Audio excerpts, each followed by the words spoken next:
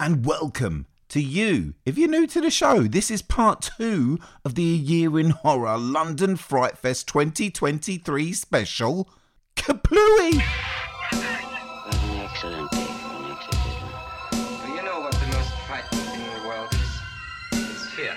Whatever you do, don't fall asleep.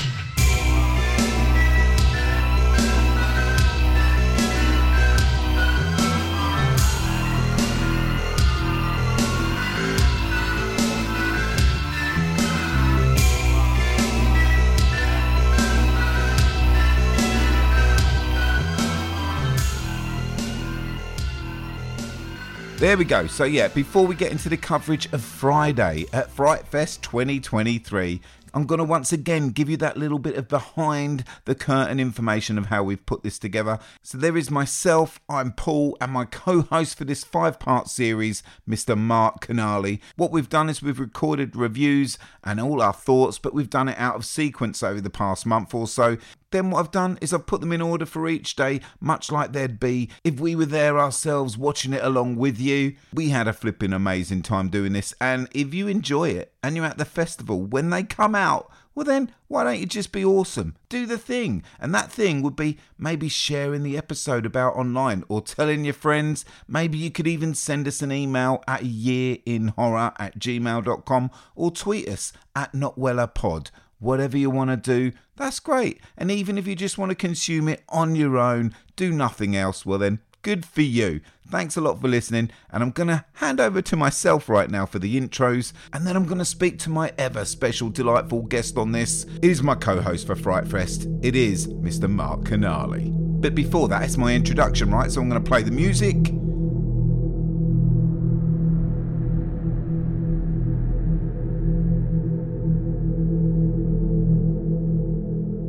At 10:45 in the morning, It Lives Inside. It is the European premiere. It Lives Inside, that is the name of the film. Empire Studios screen It Lives Inside. Its director is Bishal Dutta. It stars Megan Suri, Niru Bajwa, Mahana Krishnan, Betty Gabriel. It is a USA production. It is 99 minutes long.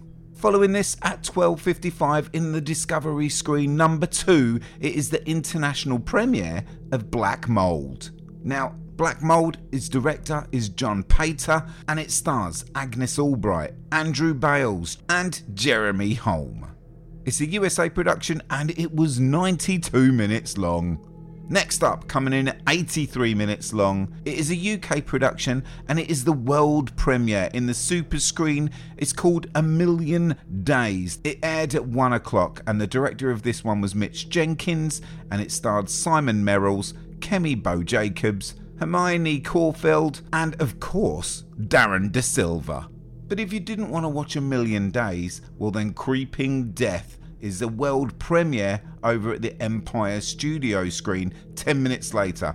At 1:10 in the afternoon you could catch this. The director is Matt Sampere, and it starred Monique Parent, Scott Lear. The director Matt Sampere, Delian Lincourt. It's a USA production, 93 minutes long.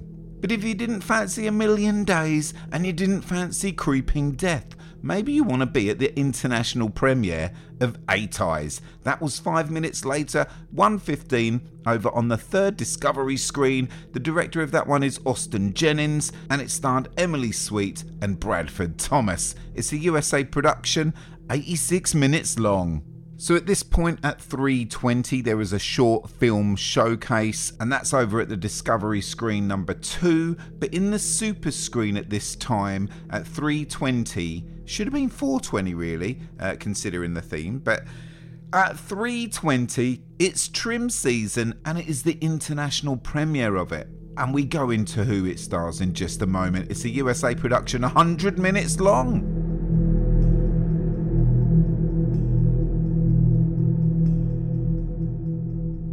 Right, so now we get to trim season, and a synopsis that reads: jobless and searching for direction, trim season follows a group of diverse 20-somethings from Los Angeles as they head up the coast to make quick cash trimming marijuana on a secluded farm in Northern California. Cut off from the rest of the world, they soon realize that the estate is harboring darker secrets than any of them could imagine, as they race against time to escape the dense woods with their lives. So, Paul, tell me your thoughts. I loved it. I really loved it. Oh, Yeah, again, like with another one that we're going to come up with a bit later today, I think this film is way above what I expected for Frightfest. It's a weird one because I don't know if everyone would love it, and I'll be interested to hear what you think because it's a certain type of film that really ticks all the boxes that I want ticking. And when I realized who the baddie was, which wasn't because I'm going by letterboxed when I look at these things with the casting and everything like that. And the main baddie wasn't mentioned on letterboxd at the time, Jane Badler.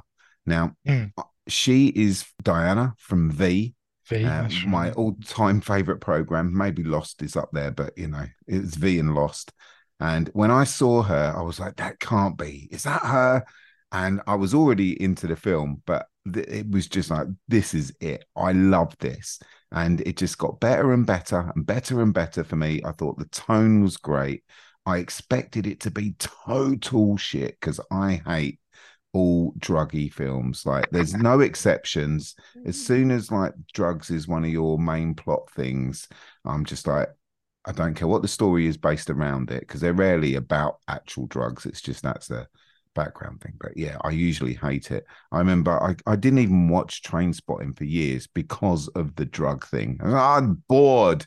I know enough drug users. I'm not interested. I know what it's like. But no, this thing just had me in. And before I hand over to you to see what you think, because as I say, I just think, as I said, tone is great. Cinematography for me is stunning. The score, I've got to mention it. Joseph Bashira, he did The Conjuring and also, of greater note, Insidious, which I think is one of the best scores this century. So yeah, I was blown away. But as I said at the beginning, this could go either way for a lot of fans. Where on the fence do you sit? Right. Well, when this film finished, first thing I did was look up. Obviously, as I normally do, to be honest, I look up the director. I see who are they, what have they, what else have they done, that kind of thing. And so I looked at it's Ariel Vida, and I look around, and basically she was the production designer. She's a director as well. She's made lots of stuff. She's done lots of different things, but she was a production designer for Moorhead and Benson, particularly in their film The Endless. Right, It's a good film. Right, and I think that's kind of apparent in this in some ways, because what you've got here is a film that is kind of beautifully rendered. It's constructed really cleverly, really impressively made. Some great casting in it. It's performed really well. As you said, the soundtrack's cracking. Really, really good soundtrack. I didn't realize who had done it, but yeah, it is a really nice soundtrack. There are layers to this film, very deep layers. I was kind of seeing stuff and going, oh, what's all this about? What's, the Klimt painting that keeps popping up all the time. 3 Ages of Women. I had to look it up, but you realize, the painting, but you're looking at that kind of thing. You're looking these things up. You're like, oh, okay, there's stuff going on here, and it's rich. It's absolutely dense, full of thoughts and care and attention, and it absolutely, I just couldn't get it. It did not work for me at all. And I mean, this is the thing, Moorhead and Benson, exactly the same. Wow. They make these films that are clearly smart, beautifully made. They really are. Sometimes you can't believe they're kind of relatively independent, relatively low budget movies. They look like real sort of top caliber stuff, even though they have independent spirits about them, the kind of subject matters and the pacing and stuff like that. But it's exactly the same thing. I don't get with it just doesn't work for me. And it must be me, because everyone that I know loves their stuff. Interesting. You watch this, and we had a quick sort of, you mentioned it to me afterwards saying how much you loved this one. And I kind of just thought that's really interesting. I didn't realize that. It was afterwards. I didn't start it off thinking, oh, Moorhead and Benson, I'm going to, this is going to be the same as their stuff. I didn't, it was purely coincidence. It just was like, right, because I have the same feeling with their stuff. It just always seems really too languid paced. Really? This film, I literally was sitting there and at like 30 minutes, I was kind of checking I was checking the clock on the screen kind of thing, sort of just hitting pause or something, moving the mouse, like going, what? Yeah. And realizing that basically I felt that essentially nothing had really happened until about 30 odd minutes or something. It was like literally, wow. Yes, you were introducing the characters and clearly there was a lot going on and it was trying to develop this sort of relationships between them and so on. But as far as I could see, well, you could have done that in 10 minutes. Interesting, because I thought, but No, I get that. Like, it reminded me the intro thing, like of that first 30 minutes as well. Very much like the Hostel movies, where okay. you're on a journey somewhere. But in Hostel, they're all gung ho. They want to go to this new place and experience this new thing, come what may. But they're all up for it. Here we've got a protagonist who's like, "Whoa, hang on! There's a lot of red flags here." Yeah. But the thing that's like letting her go with it is that she's got a mate that she's got with her the whole time, so she feels a little bit safe enough at least to go, yeah, all right, let's go into this. And I think that's what gives it an extra pizzazz. Like, I just felt creeped out that first 30 minutes. I'm like, because I know it's a horror film. I've seen the front cover. Yeah, like, don't get me wrong. Everything you say, I literally will not agree, not disagree.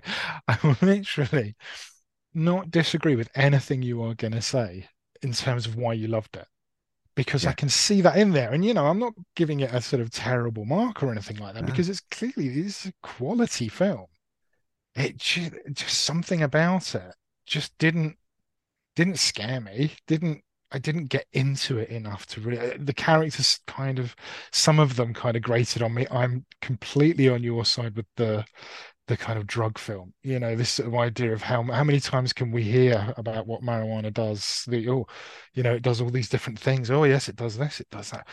And all the different types of marijuana. And it's like, yeah, really, okay. And it kind of, I could see how good it was. I just didn't like it, and it's a very personal thing, I guess. What can I say? No, I mean that's fair, and I'm happy. Like, I did predict that there's going to be a lot of these films that me and you are going to be different on, because we've got a slightly different taste, and that's great. But yeah, for anyone that listens to the show and is sort of with me on a lot of what I like, this pulled out enough from those sort of campy, don't take it too seriously 80s stuff, with that sort of beautiful imagery that you do get in those the Endless type films. Like, I've never seen like a marijuana field look like that before. It looks stunning. I just wanted to like lie down in amongst it and just be one with it. It just looks so beautiful, like a painting in itself. Gorgeous. Yeah, I didn't love it. I wouldn't say I didn't like it. I would say I didn't love it, but I would certainly suggest anyone watches it. I mean, it's that kind of film. It's not this sort of film that I would say don't waste the time kind of thing. There's better stuff out there, because clearly it's a quality film. That's the bottom line, Well, I will say one last thing is definitely check out V if you haven't, because I love V. But Jane Badler, like, I haven't seen her be this malevolent, this nasty, this trickstery since V. So yeah, there we go. 8 out of 10 for me. Okay, I gave it a 6. So there you go. I gave it over middle. Middle would be I'm just completely on the fence. This one I think is better than that. I just couldn't love it. But if you didn't fancy trim season, well then just 10 minutes later at 3:30 over at the Empire Studio screen, it is the European premiere of Where the Devil Roams. This, of course, is by the Adamses, directors John Adams, Zelda Adams and Toby Poser, with John Adams, Zelda Adams and Toby Poser also starring. It's a USA production, of course, 90 minutes long. At 4 o'clock on the third Discovery Screen 3 if you will, it's the European premiere of The Weird Kidz. The director is Zach Pissarro, and it's an animation which is voiced by Sean Bridges, Ella Coltrane, Angela Bettis, Brian Seeley. It's a USA production. It is 80 minutes long. The Weird Kidz with a Z. This one, synopsis says 3 12-year-old boys, including the precocious Doug, excitedly tag along with Doug's older brother and his new girlfriend for a night of fireside camping. Their good times are rudely interrupted, though, when a local monster legend known as the Night Child turns out to be all too real. So this one's like an animation. Yeah. This one, which is a kind of surprise. What did you think of it? I'm glad I've had time to stew on this before we've talked about it, because I didn't like it very much when I first watched it. It's hand-drawn animation, and it took years, apparently, to get Looks done. like it, yeah. But the animation is really crude. I think if you don't know it, you haven't seen the trailer, think of, do you know the Star Wars gangster rap, which came out in the year 2000? No. It's the east side. It's the west side. That one. Well, anyway, it's a bit like that sort of animation. So it's quite crude. But instantly, because of that, I was like, oh, okay, and I know where I am in this. Yeah. Thought the humor was basic, PG friendly type thing. My favorite thing about it was Angela Bettis from May and 12-Hour Shift. She was in it. She does one of the voices. I looked it up because I was like, right, I'm trying to pick which one is she, and she's the owner of the diner. It turns I did the same thing, yeah. Who are you? And it is a creature feature, so all these things. But as I say, I didn't really enjoy it when I was initially watching it. I felt it dragged in places. But what's happened over the past couple of weeks since I've watched it, I keep thinking about it, and I'm thinking, oh, maybe I will go back to that.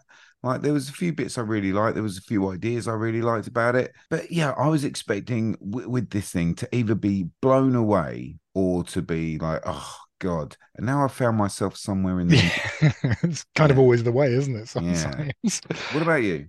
I mean, I would say kind of it felt to me like those sort of late 80s, early 90s, sort of 90s animations. I was thinking more, I mean, Beavis and Butthead was the first thing that sort of sprung to mind, that kind of style of very sort of lo-fi kind of animation. And there's actually 2 characters in it that I would swear are based on Beavis and Butthead. Near the end, there's 2 characters that are introduced, and they almost have the same kind of stoned laugh kind of thing. It's like that.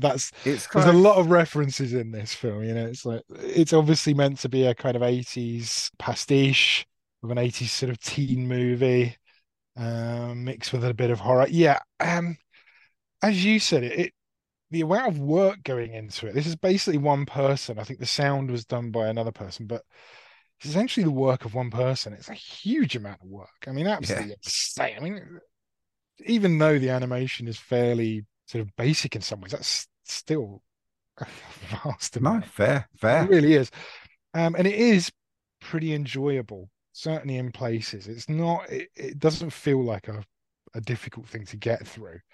But so you've got quite sympathetic characters. The kids are actually start off quite annoying, like a lot of 80s movie kids tend to, but you end up by the end, you feel quite sort of sympathetic toward. I can't say I really liked it though. I thought the humor a bit less than just, it really didn't kind of work for me at all. I don't think I found anything funny. Maybe I'm just got a bit too old for that sort of stuff. I don't know. Maybe 15-year-old me would have loved it. I don't know, possibly. Yeah. But now it just seemed really kind of really basic stuff and didn't feel like it was very much sort of clever about it in that sense.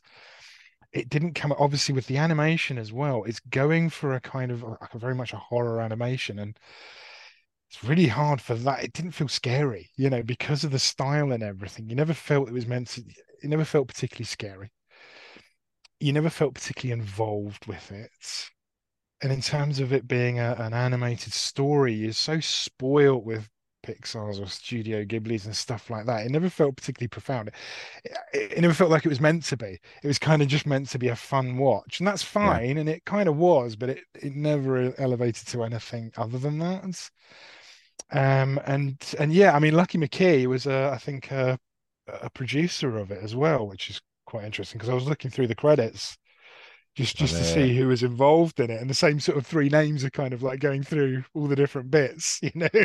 Makes But sense. in the producer, Lucky McKeezer, and it's an interesting one because even listening to when you interviewed him and stuff like that, you can sense there's a lot of love in the film, and you can sense there was a lot of sort of passion to do that.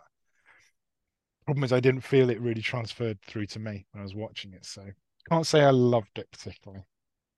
Final thing before we move on. Do you think it's because of our age? Do you think it's actually aimed at like teens? Hard to say because the style is certainly meant to be nostalgic, but then at the same time, that kind of thing's kind of trendy now, isn't it? Yeah, So yeah. younger kids are actually more knowledgeable about stuff in the 80s and 90s because it's kind of a bit of a comeback. So it's hard to say, you know, was it meant for us to be nostalgic and think, the halcyon days of those sort of 80s Yeah, kind of you're kids right. things? Because I didn't really feel it. I kind of got it, but I didn't feel it. So I don't know. Maybe, maybe not. Okay, well, yeah, let's move on. That was the Weird Kidz.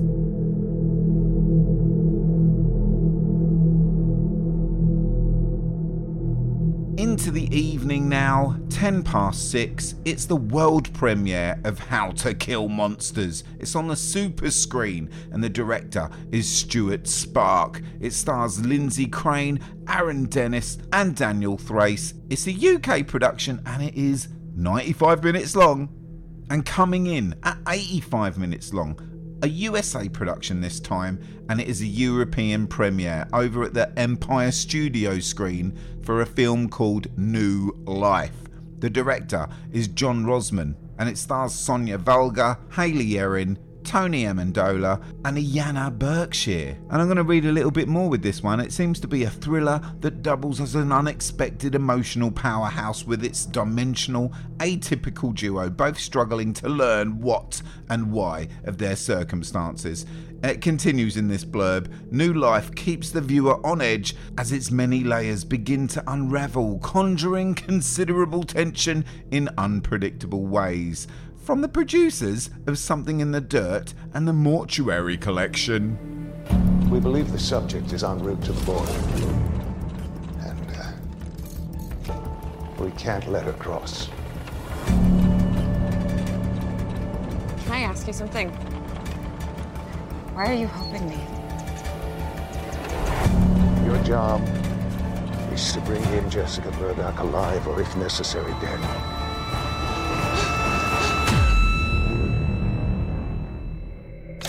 Does Jessica know? Right, so New Life now, and short synopsis here. A mysterious woman is on the run. A fixer is assigned to bring her in, and the stakes of the pursuit rise to apocalyptic proportions. Sexy stuff. Yeah, I'm feeling sexy. Was it? Yeah, it was a sexy movie. It was arousing. I don't know, actually. Maybe the opposite. Go on, Paul. All right. It was a contagion movie. It does look really nice. Like, just aesthetically, it feels a lot bigger budget than some of the other fare that has been around, but you can tell it's still a low budget film. Have I mentioned it was a contagion movie? I think once or twice. Okay, so I don't know how to pronounce her surname. I've never known, even though I'm a massive fan. So Sonia Walga, I would say Valga, because Valga, it must be German. She was in Lost, and she plays Penny in Lost, and I love her, and I truly, truly love her. And I might mention again before this is over that I am totally in love with her. Anyway, so I mentioned a few moments ago when we chatted about trim season, anyone from V or Lost, I'm instantly going to be into this film, and absolutely exactly that. This was when it was on the list. I was like, right, I have to make sure we see this one because she's in it. I don't think it disappointed me in any way, but this is going to be, apart from saying it's a Contagion movie, it's going to be really easy to spoil it, and we can't do that. So what I will say, because it happens quite early on, and I just want to mention this scene.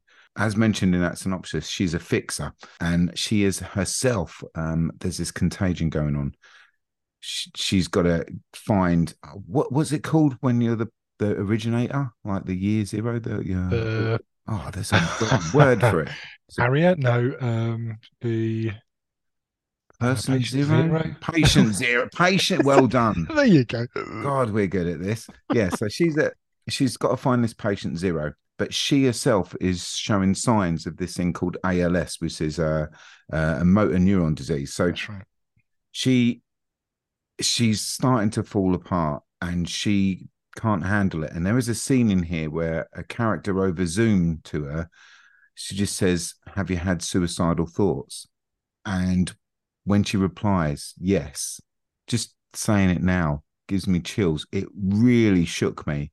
That scene really, I don't know how it manipulated me in that way, but yeah, just absolutely got to me, made me well up. I felt white all over my body. It was so well acted. So yeah, again, it's really difficult to say anything else other than what I have if I'm not going to spoil it, but I really like this. Mark, what did you think? Yeah, I mean, I'd add to that. I think, yes, I agree. Performances are very good in it. She's very good in it. Sonia Valga.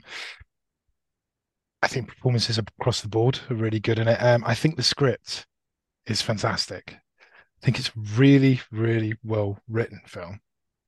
And I think that is probably the one thing that really sustains it through there, because it's so well written and so well thought through. The places that it takes you as you work through the film, I think normally, and even in this, sometimes you feel there's sort of some of it stretches credibility and sort of credulity, I think you would say. Sure. At certain points, there are certain decisions where people make where you'd wonder, why is that?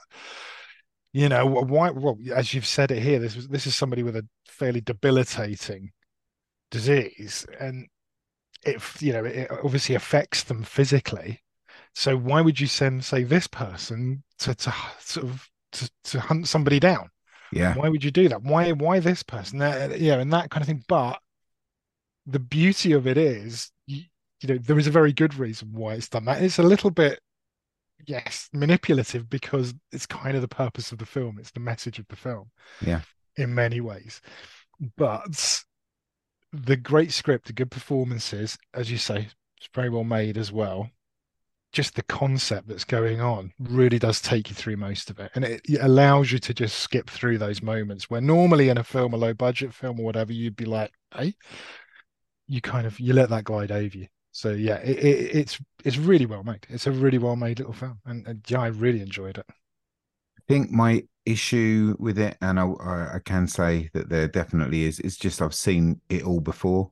Like everything in there was nothing new story wise, but what it did incredibly well. I'm giving it a 6 out of 10. Ooh, I'm giving it a 7. And I love the scoring, and the reason is because I know it's arbitrary. I know it actually doesn't mean a thing. This is just our opinions, but that I love because it's so raw. We've just seen the film, we're making a snap decision. Yeah. We can change it later on. There are no rules in life with regards to scoring. I know, now it's down on record, Paul. That's it. But I think it's a real great snapshot when you come out of the cinema, or if you finish watching a film on streaming, or even on your phone if you want to do it that way. I'm not fussy, do what you want to do, but like, you rate it in your head. You think, I like that, I didn't like it. I love giving it a number afterwards. That's what this podcast is about. But I can feel when I do it, people may be getting angry on the other side, so I just want to say, I'm not really sorry about it. That's it. It's a gut reaction, isn't it? That's ultimately all we can do. Have a little think about it, and how do we feel at that particular moment, and off to the next one. That's kind of the way it is at the moment, really. Well, I mean, let's go to the next one.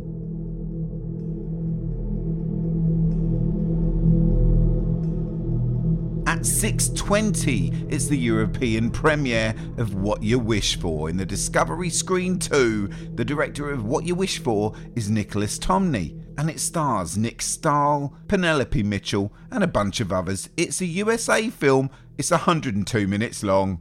Knocking in at 87 minutes long, it's a Finnish production. That means it's from Finland. It's called The Knocking, and this is the UK premiere of The Knocking at 6:25 in the Discovery Screen 3. I can't pronounce the director's surname, so I'm just going to say it's by Jonas and Max, and it stars people as well. Thank goodness. At 8:30, it's the world premiere of Faceless After Dark. If you saw this, well then you were at the Empire Studio screen. It was directed by Raymond Wood, and it starred Jenna Canale, Danny Kang, Danielle Lynn, Michael Aaron Milligan, other people that haven't been mentioned in my little synopsis stuff here. It's 86 minutes long and it was made in the US of A.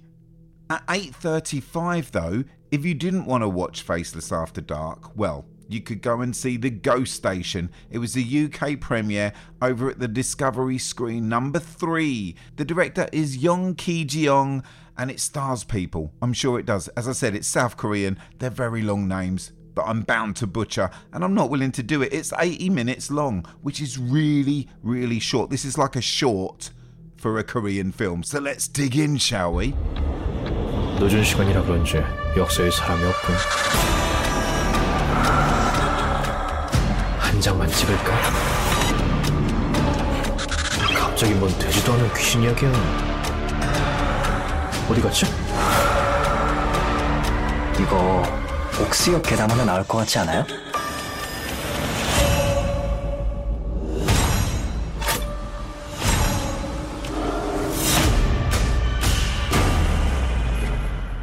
Here's the Ghost Station. So, synopsis: reporter Na Yong and her partner investigate a series of mysterious deaths and a perplexing case where her source was allegedly already dead at the time of their interview. Together, they end up confronting a terrifying truth. Ooh. Paul, what do you reckon about this one? It's a very interesting setup. So it's an interesting ghost story, but the curse element of it, like straight away I was onto you and I just said, like, this is very reminiscent of Ring. At points it's sort of like screaming at you, do you remember Ringu? Do you remember Ringu? And I was like, yes. Bloody hell, come on. There's one element of it, isn't there, in particular, that is just essentially ripped straight from it. Really. Yes. But I do like the sort of thing with it that it explores the current phenomenon. Well, I say current, it's been going on for nigh 20 years now, but clickbait articles on the internet, things like that, and the responsibility of the press, like those larger themes at play. Like, I'm down with that. But, and it's a massive but, it's like Paul, when I was at my fattest butt, it's a big but we're talking about right now. It was a chore getting to the conclusion. That's how I think best to say this. I felt it lacked so much because I'd seen so much of it before. I found it, yeah, that's a good word. I found it a bit of a chore. And the thing is, a lot of the setups that happen do not get paid off. And the one that sort of does, it's not really set up because it comes out of nowhere. That ending I quite liked. But because there was so many pacing issues, everything was reminiscent of other and Japanese things as well, not Korean things, but Japanese things that I've seen in Japanese movies before. I found it really lackluster, is a word I've written down here. But there was potential, as I say. I really liked the beginning. The ending was like, ha, brilliant. But it came out of nowhere. It wasn't earned. So that's my brief synopsis. I don't want to go too hard on it. What did you think? Yeah, I'm pretty much exactly like you. It's the idea of the subway station harboring the sort of ghosts of this sort of idea of the suicides, and it is a nice setup. I mean, there's a, as we know from the plethora of underground stroke subway horror movies, it's a good environment for it. I haven't seen an Asian one before. This is a Korean Japanese co-production, isn't it? It didn't add anything to any of them. I don't think it added anything to it. But I think the fundamental problem I had with it was I just didn't find it scary at all. Yeah. I didn't find it was particularly atmospheric. There was something about it. I mean, it's well made, decent performances, and it's pretty solid as a film. I couldn't sit there and say, "Oh, it's horrible, it's awful." But that's damning with faint praise, right? That's it. Yeah. And you get this point where after about 15 minutes or so, there's been a few sort of scares, shall we say, or a few setups that are supposed to get you into the kind of, oh, this is supposed to be creepy, or the environment's supposed to be creepy, or there's some weird stuff going on. But none of it felt particularly creepy, and none of it feels particularly weird. There's something cold about it. I don't know whether it just felt that it felt kind of, as you said, I feel maybe a bit workmanlike. It felt like it was just the director and everyone working on it just wanted to make sure they didn't make any mistakes. Rather, it felt a bit safe. Like everyone was trying to just let's just try and make sure it works. Let's just trying too hard to just make it right rather than make it good. If that makes sense, I'm sure they did want it to be good. I'm just saying that's what it feels when you watch it. It felt like a very safe film. And after 15 minutes, if you see what they start throwing at you and it doesn't do anything, you start to lose any worry of, well, they're not going to. So you'll get all these setups. Well, something's going to happen. But you're not sort of engaged in it. You're not like thinking, oh, what's going to happen? What are they going to throw at me now kind of thing. You're not. You're just like, well, oh, yeah, there it is. It's another one of those. Or, oh, right, yeah, another little jump up there, yeah. And it never improves from that point. So you'd end up just gliding through it, just watching the story, and that's it, really. Yeah. I mean, it's a bit disappointing because there's great potential there. There was just it lacked originality, and it lacked that fire in the belly of someone that really wants to be inventive with something that's already gone before. Like you say, like just being in a tunnel, there's so much at play there that you can really deal with. And what we end up with is a few jump scares and a couple of little tiny reveals. But those jump scares, again, not particularly earned, and we've seen that sort of thing before. The curse angle of it as well, because there's this whole thing of it being like a sort of a curse. It's a grudge, as people start mentioning that kind of Asian grudge thing about a grudge, and you realise now that's kind of the way we would describe a curse over here. This sort of idea of something bad happening in the past, so the ghost is taking it out on people now. It never feels that threatening at any point. The idea of the mark on the person being as part of it is like a nice idea, but as we keep saying, nothing seems to pay off. Nothing seems to matter that much. And even the ending, you're saying it's a nice ending, but I almost felt it was like, really? In a way, it just felt a bit sort of, oh, right. Okay, obviously not going to give anything away with it, because I wouldn't even say it's a twist, but it's got a kind of well-defined ending, but it does feel a little bit. It's a completely nailed on ending. It's like, how can we end this? Like, we haven't really built up to this. What can we? No, just do it. But it does feel like they just added in a little kind of but now we're going to add this little out to the curse. About 3/4 of the way through the film, it just randomly they seem to chuck in. That becomes a big part of the ending, and you're like, well, that wasn't mentioned at any point, prior to that. There's no sense of that being subtly added in or traced through it. They just seem to add it in like, oh yeah, there is this. Oh right, oh okay then. So maybe I could use that. Look, we've got a well, we've got a scary girl, we've got an unshakable curse, an investigation. It's all there. I recommend Ringu.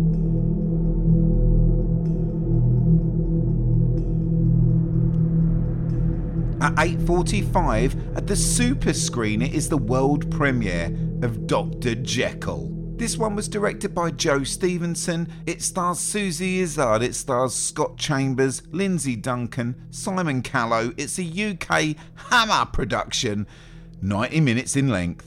These things aren't stopping at 8:50, it's pound cake. It is the international premiere of it. Discovery Screen 2 is where you would have seen it. It's a USA production and the director is Onar Tukel, and it stars Ron Bryce and several others. Next up, you want an international premiere, you've got an international premiere. This is the international premiere of That's a Wrap. It's an Empire Studio screen, and that studio screen, it houses 721 people. Just so you know, I haven't mentioned that yet, and now I have. The director of That's a Wrap is Marcel Waltz. It's a USA production. It's 94 minutes long, and it stars someone called Gigi Gustin.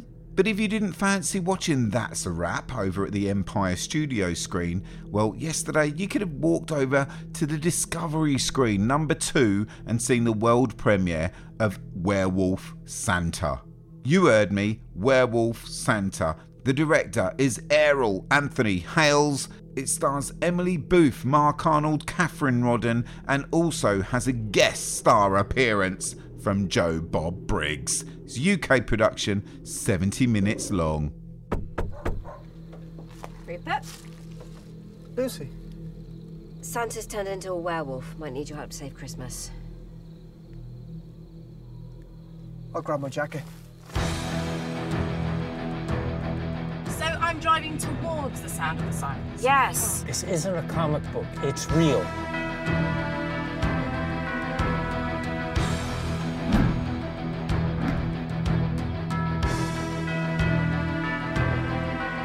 A werewolf can only be killed by someone who loves him. And who doesn't love Father Christmas?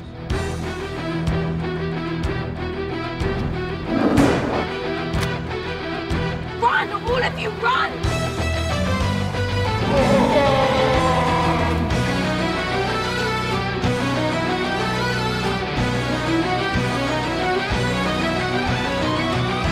Okay, next up, Werewolf Santa. So, Hey. Lucy...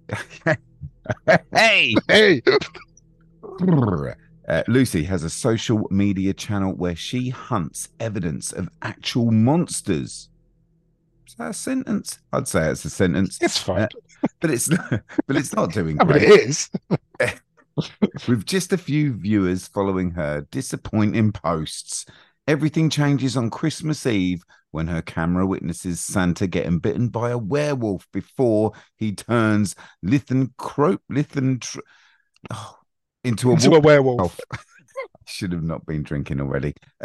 Okay, Mark, let rip. Right, okay, so this is now the second of 2 movies that are supposedly set in Hastings. Love it. You know, this film doesn't look like it was set in Hastings at all, because it wasn't. And it's like, well, filmed in Hastings. It's like, why would you say it's set in Hastings and not go to the seaside or something like that? Very odd. Anyway, one word review on this one for me. Nope. It's not for me. I think it's one of those uber kind of low budget movies that I think has an audience, and I think there are a lot of people who are quite passionate about stuff like this.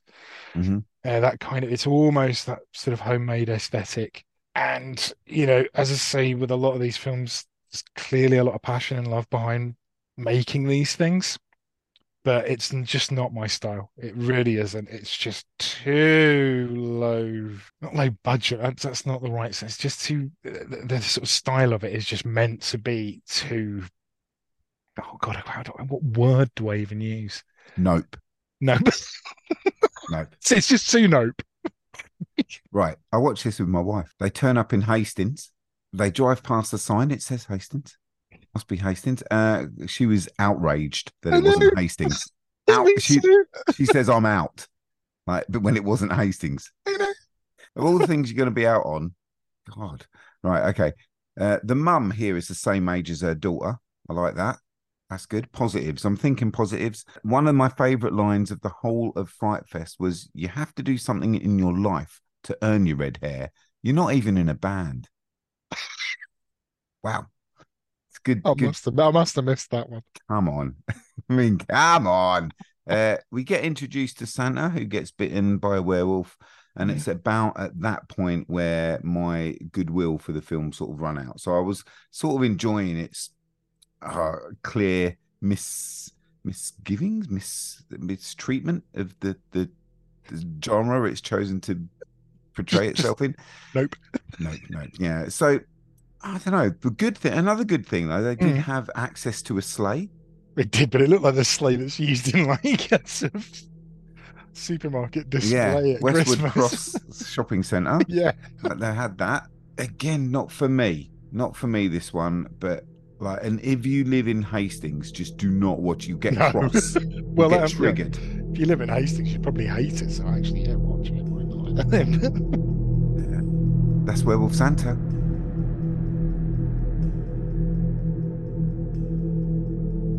And to wrap up the day, to wrap it all up, Here for Blood.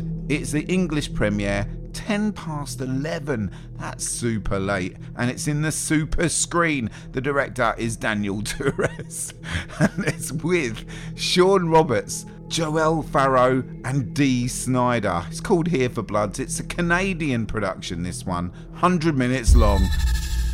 So here's what we know for sure. We're dealing with something supernatural. I don't want to say that it's vampires. I don't want to say that it's zombies. I don't want to say that it's demons. But they're definitely not human.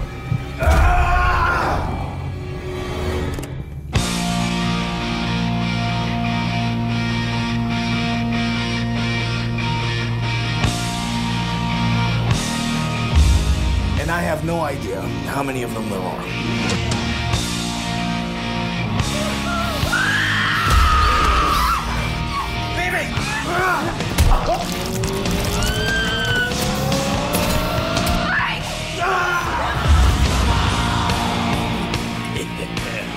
Now we're talking.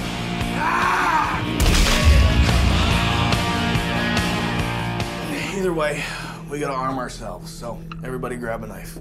You too, kiddo. No, Tom. She can't have a knife.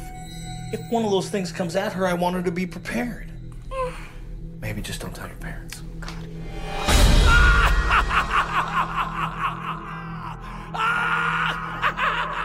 So, as I just mentioned in my little build-up thing that I've done in between our films, yeah, it's Here for Blood. Here is a synopsis for Here for Blood. When his girlfriend, Phoebe, is swamped with college exams, Tom O'Bannon, a rowdy pro wrestler struggling to make ends meet, agrees to fill in as a last-minute replacement for her well-paying babysitting job. Gosh, I didn't expect any of this. Mark, what did you think of it?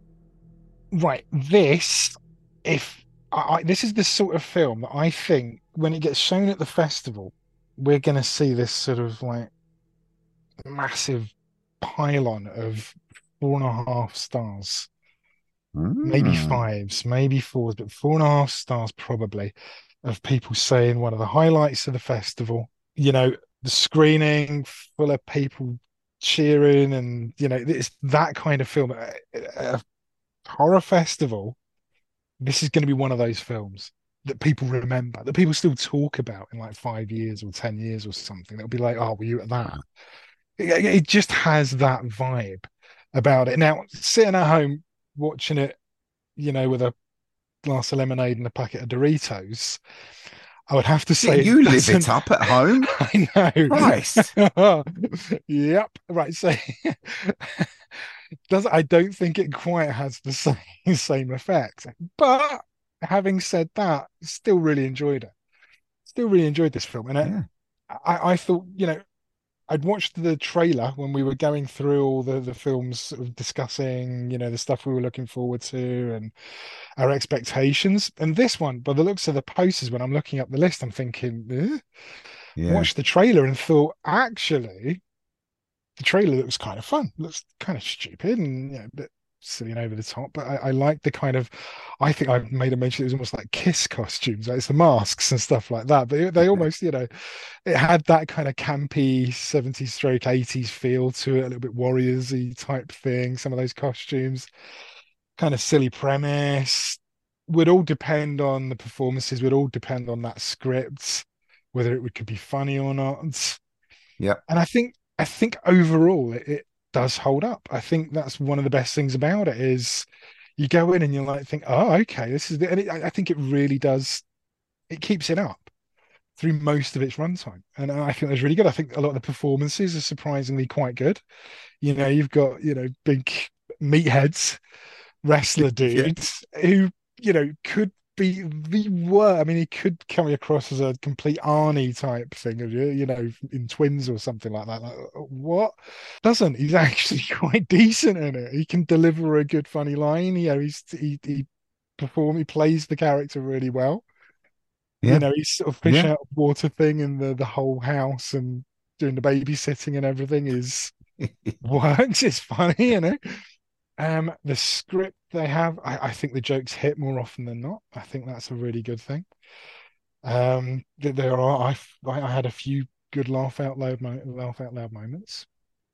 I enjoyed that. Lots of gore. Well, there's certainly lots of blood effects. Yeah, and quite a bit of gore blood. effects. In a very kind of campy, silly. I read a lot of people comparing it in some ways to Evil Dead, and it has that sort of, maybe without the nastiness, but it has that sense of the kind of homemade sort of gore, love of gore, and sort of over the topness of the gore. Yeah, I can see it. And yeah, as I say, in a packed theatre, this I think would be a real crowd pleaser. At home, starts to sort of fade away a little bit. But what did you think? Did you think the same sort of thing? I did indeed. Yeah, I do believe you're incredibly accurate here, because this one played Frightfest Scotland, didn't it? And it got carried over because it was such a, like you say, like a rowdy success on their screenings. So that, it's been introduced to Frightfest London. I'm proper glad it did. And I remember this wasn't on our list. Like you said, wasn't on our list of choices. You wouldn't look at the poster or the synopsis and think, oh, this is going to be a cracker. But the trailer was a good one, though. Makes me wonder what else we're missing from the ones we selected to watch. I didn't like the intro, the wrestling thing, and it set me up for this. Do you know what? I don't like wrestling. I'm not into wrestling. No, me neither. This film's going to suck. But once I got on board with it, once I caught the tone of what was going on, I really enjoyed it. It reminded me a lot of straight to video junk that I used to love in the 80s and very early 90s as well. It had that feel, maybe not look about it, but it definitely had that feel. Yeah, and it knows it. You can sense that's what it's really riffing off of, isn't it? That's it. Which is what I really wanted when I watched it. If I wanted something heavy, this is not that. This is pure fun. I also like a little bit of the supernatural element that just seems like, why have you put that in there? This film didn't need that, and yet you did it, and I still didn't mind it. So yeah, altogether, Here for Blood was a complete flipping surprise. I really enjoyed myself with it.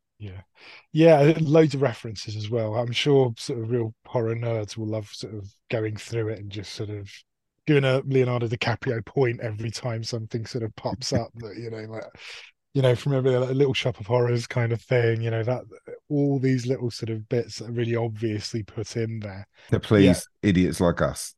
Yes, that's right. Yeah.